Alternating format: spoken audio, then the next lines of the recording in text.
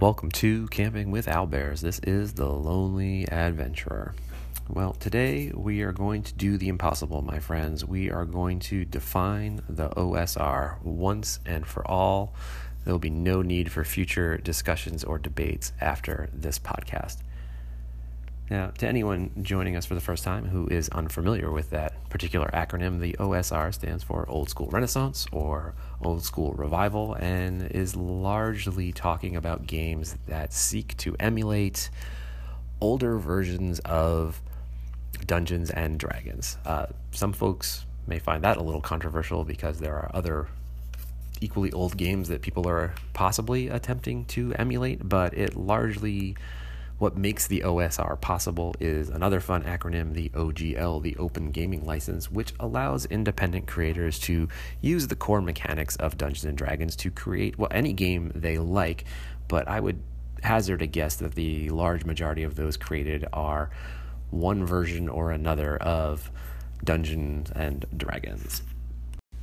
Now, I had recorded a very long and repetitive and boring podcast about the different styles of play and mechanics and concepts that really define OSR versus new school gaming. The idea that exploration is paramount, the sandbox nature of games, the idea of story being emergent in play, the idea of simplified or streamlined rules, and so on and so forth. But I don't, the more I think of all those things, I don't think they are exclusive to the OSR.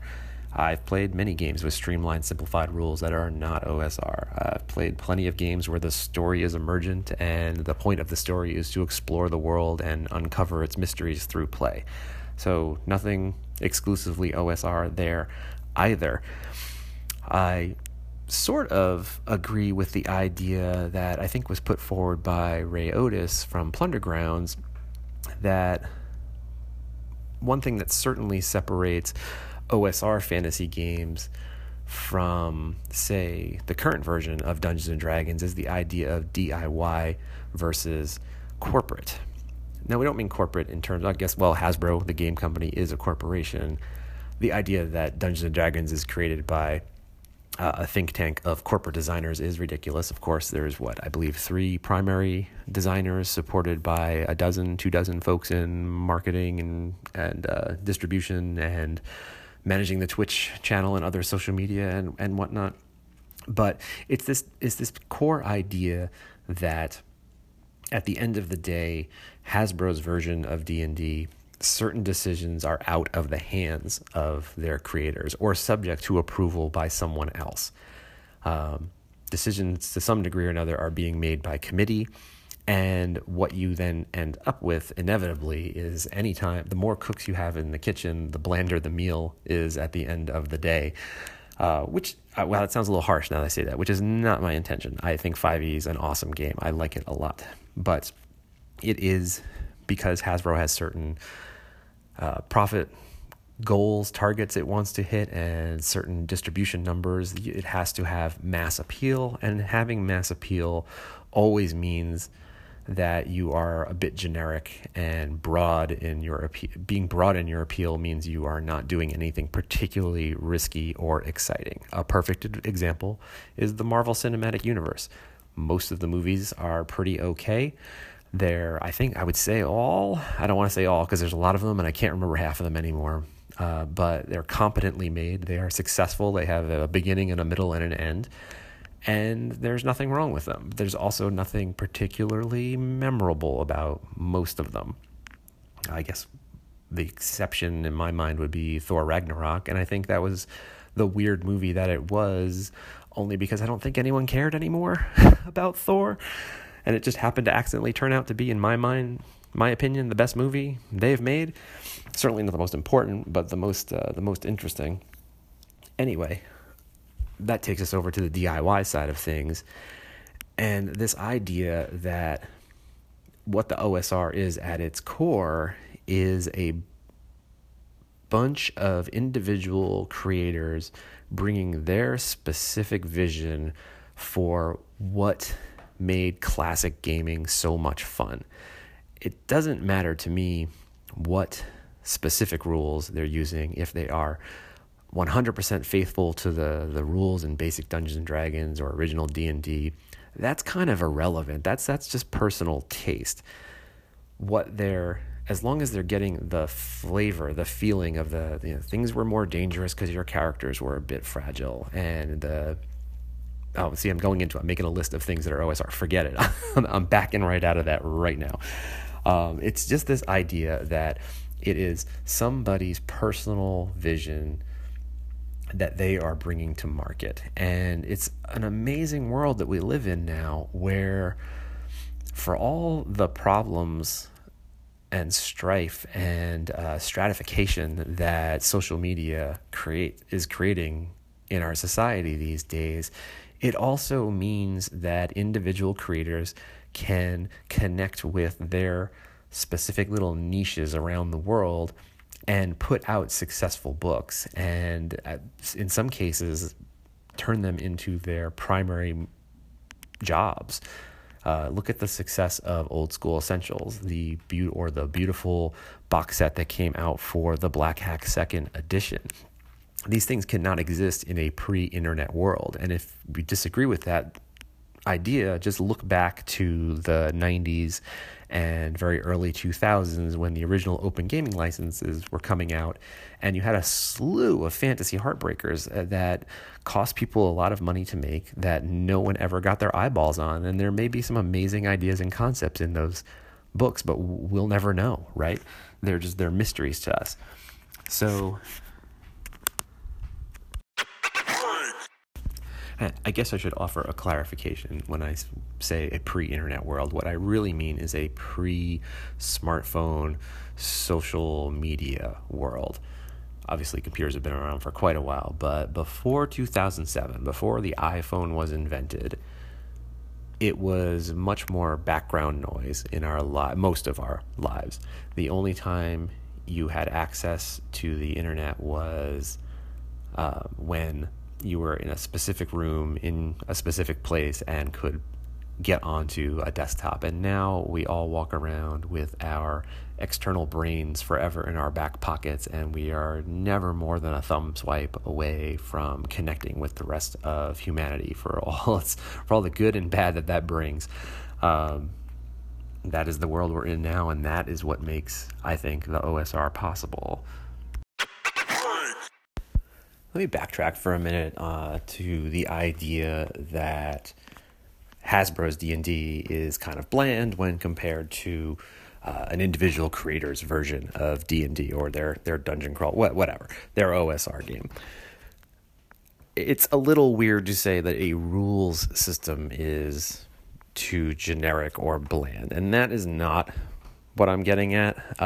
Like I said already, I like the rules for 5e. I think they're really good. It's the presentation, it's the packaging, it's the implied setting that I'm talking about. If you could find a fundamental difference between the various pieces of extremely competent and professional artwork in any of the 5e books and what you will find on a Magic the Gathering card, I'll be impressed, because to me, like they're so similar that they're just interchangeable. And as magnificently rendered as they are, many of them are they're uninspiring because they look like everything else. And then you get into a book like The Veins of the Earth, for example, and you've got a lot of artwork in there by Scrap Princess. Some people like Scrap Princess's work, some people do not like their work, but you can't say it isn't evocative. You can't say it isn't really interesting, and you definitely can't say it doesn't evoke emotion in you. It triggers some kind of a reaction that, for most of us, the work in the 5e books just does not. Another good example is the Black Hack. I'm flipping through pages frantically here, trying to find I know there were several artists in that, but is it cover art? Carl Stjernberg. I know I'm saying that wrong. I'm sorry, Carl.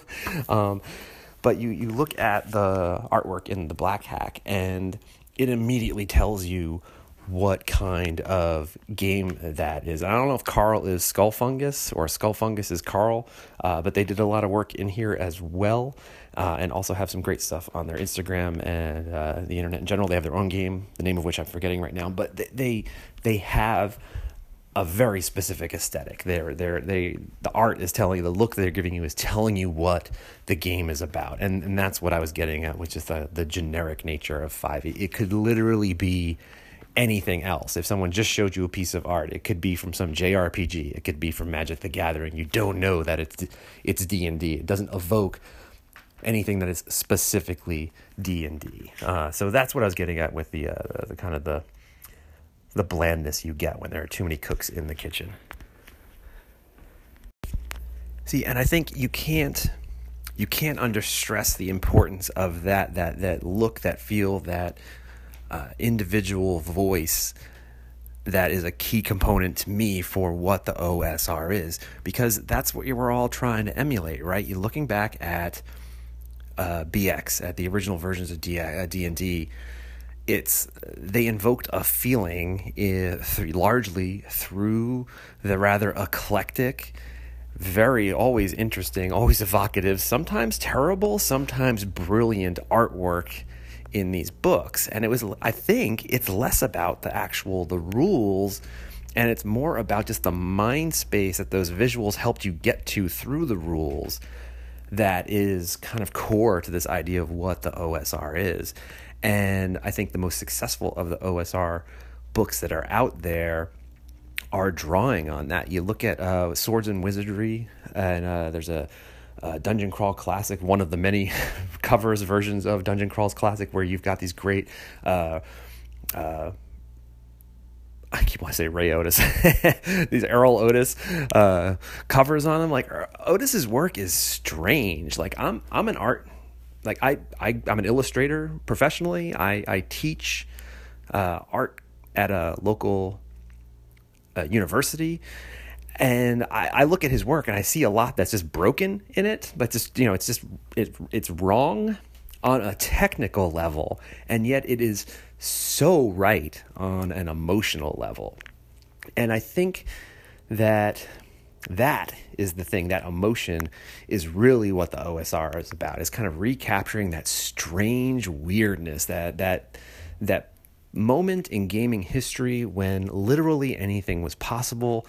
Expedition to the Barrier Peaks. There's aliens, there's robots, there's like these things that are just they're verboten almost in mainstream fantasy gaming today, because the genre has evolved enough, grown enough, that it has started to kind of create these artificial partitions and categories that were not there in the early days. And it's that kind of freebooting spirit that is really what's important to defining what is an OSR product and what is not, in my opinion.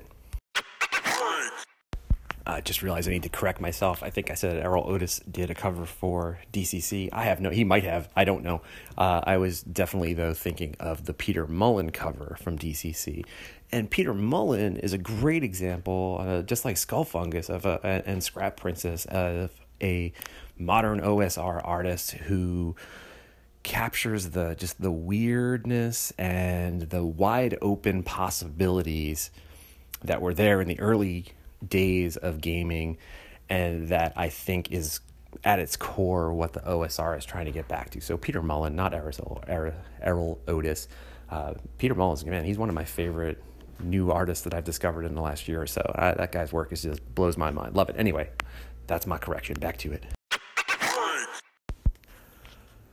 So I can feel myself starting to mentally wander around the room like the confused old man that I am. So let me start to wrap this up. To me, the thing that defines the OSR is this independent, passion-driven desire to create something that is both unique to you, the creator, but also accessible to the wider community of people who are into these creator-driven games. Even though the rules between the White Box and Lamentations of the Flame Princess and the Black Hack have a lot of variations in them, they are all coming from a core language that we all understand and speak, and it's a community of individual visions for gaming. And I think that is the most important part. That's the thing that is OSR. I keep resisting the urge to use the word this punk rock kind of aesthetic, because we're not very punk rock people, most of us, at least not the gamers I've met or that I am. But that idea that you are just, it's a fancy modern day version of sitting down at your kitchen table and making a zine and then taking it to the library to make Xerox copies of it and handing them out to people on the corner or at the next show you go to or the next gaming day event. It's just that on a larger scale. And it's this desire to not just participate and consume, but to create and add something that has meaning to you to the larger kind of community and conversation of gaming. And at the end of the day, for me, that is OSR. Cool. I think I'm done. Peace out, lonely adventurer.